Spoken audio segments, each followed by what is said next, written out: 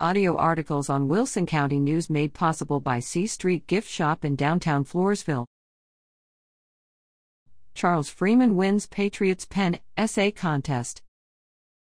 Karnes County VFW Memorial Post 8572 is proud to name Charles Freeman, an 8th grader at Falls City High School, the winner of its 2022-23 Patriots Pen Essay Contest. He was awarded $200, a Patriots Pen Medal, and a VFW certificate and armband for this year's themed essay, My Pledge to Our Veterans.